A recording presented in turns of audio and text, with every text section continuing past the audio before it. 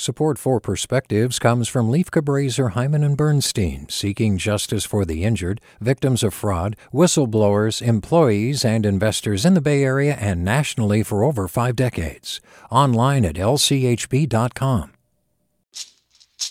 Hey, it's Glenn Washington from Snap Judgment, and if you love what you're hearing, and I know you love what you're hearing, please consider becoming a KQED member. Get special access to cool events, behind-the-scenes footage, and so much more. Plus, you'll sleep better at night knowing you did your part for the community you depend upon. It's in you. Please be in it. Visit donate.kqed.org/podcasts to sign up now. That's podcast with an S. Thanks. From KQED. For decades, working families have needed affordable and quality childcare. During World War II, childcare was a necessary cog in the economic wheel. With men conscripted to the battlefield and women deployed to the factories, a nurturing place was needed for their children. The Lanham Act provided, among other things, universal childcare from 1943 to 1946. The needs of working families have not changed. Across the country, millions of women built an ecosystem of early care and education for our youngest learners. Their monikers are many: preschool teacher, daycare provider, child care worker, nanny.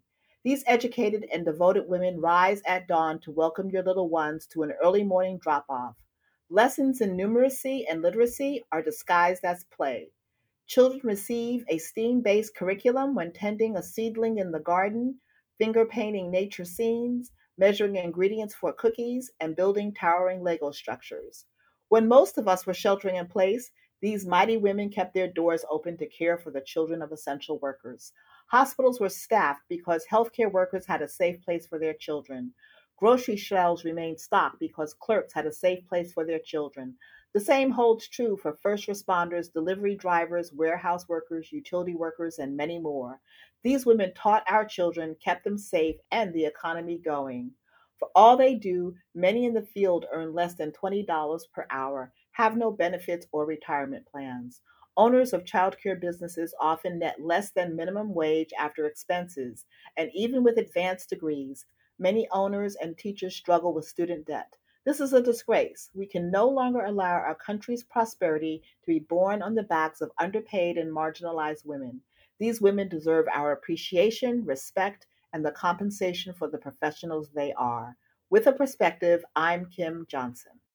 Support for Perspectives comes from Leif Cabraser, Hyman and Bernstein, seeking justice for the injured, victims of fraud, whistleblowers, employees, and investors in the Bay Area and nationally for over 5 decades. Online at lchb.com. Hey, it's Avery Trufelman, host of Articles of Interest, and I've got to say, I've been a fan of KQED ever since I was a little kid, and I would come out to San Francisco to visit my grandma. It was just what we'd always turn on every time we got in the car, every time we were making dinner and turning on the radio. It was always KQED.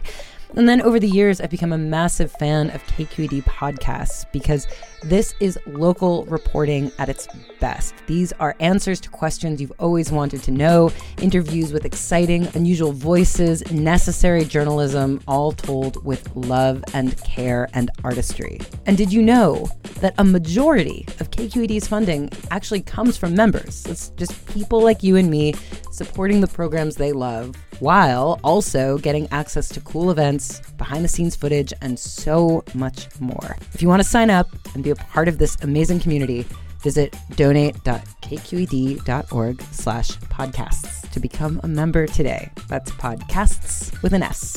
Thank you for listening, and thank you for your support.